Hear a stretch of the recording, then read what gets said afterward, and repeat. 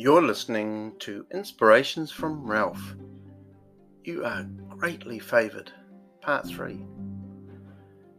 So far we've seen that God's favour is not only toward you and not only a free gift that can't be earned or worked for, but it's also calling you. It's a movement within your heart. So how do we get God's favour? The first thing we must say is that God's favour comes through the person of Jesus Christ. This is the reason Jesus came to planet Earth. We've just had Christmas and celebrated the birth of Christ for this reason. And he's come to sort out the mess inside of us derelicts, inside you and I. And now that his work is complete, you and I and every other human being alive have a choice to make.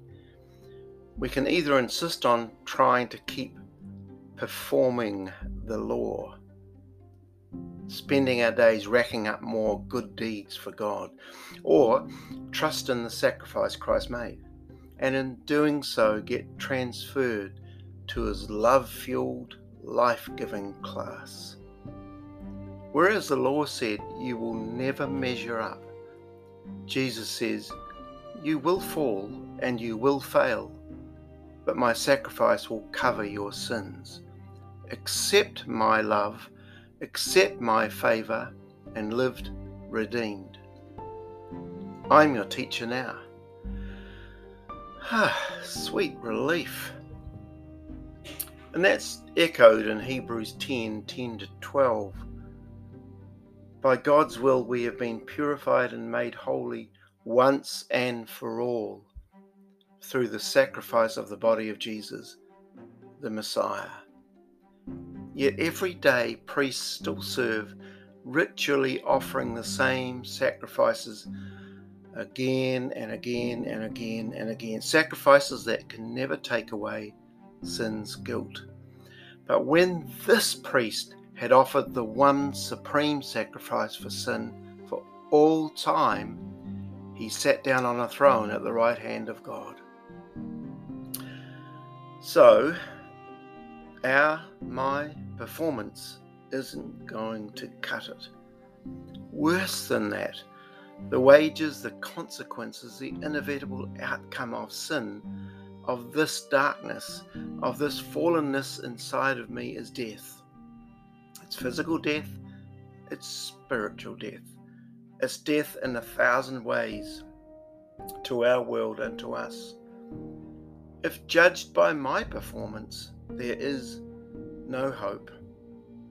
The alternative, the Jesus way, is grace. God's favour is obtained by asking and receiving, and there's a stunning account of this. The Gospel of Luke, chapter 23, verse 40-43. Basically, it's the scenario where Jesus is on the cross, and either side of him are two criminals. One verbally abused him, the other rebuked the other criminal and said, "Jesus, remember me when you come into your kingdom." There was an asking going on. Jesus answered him and said, "Truly I tell you, today you'll be with me in paradise." The Greek word means to bear in mind, recollect, chew on this, but it also means reward me or favour me when you come into your realm. Notice again, there was absolutely no chance of the robber doing anything to gain this reward or favour or remembrance. He purely and simply asked. The power of the invitation. And so favour is a bit like a huge deposit being put into your bank account, and you call upon it rather than leave it there to rot. perhaps to even ignore it. The good news of the gospel is all about people knowing that it's there personally for them. God bless you.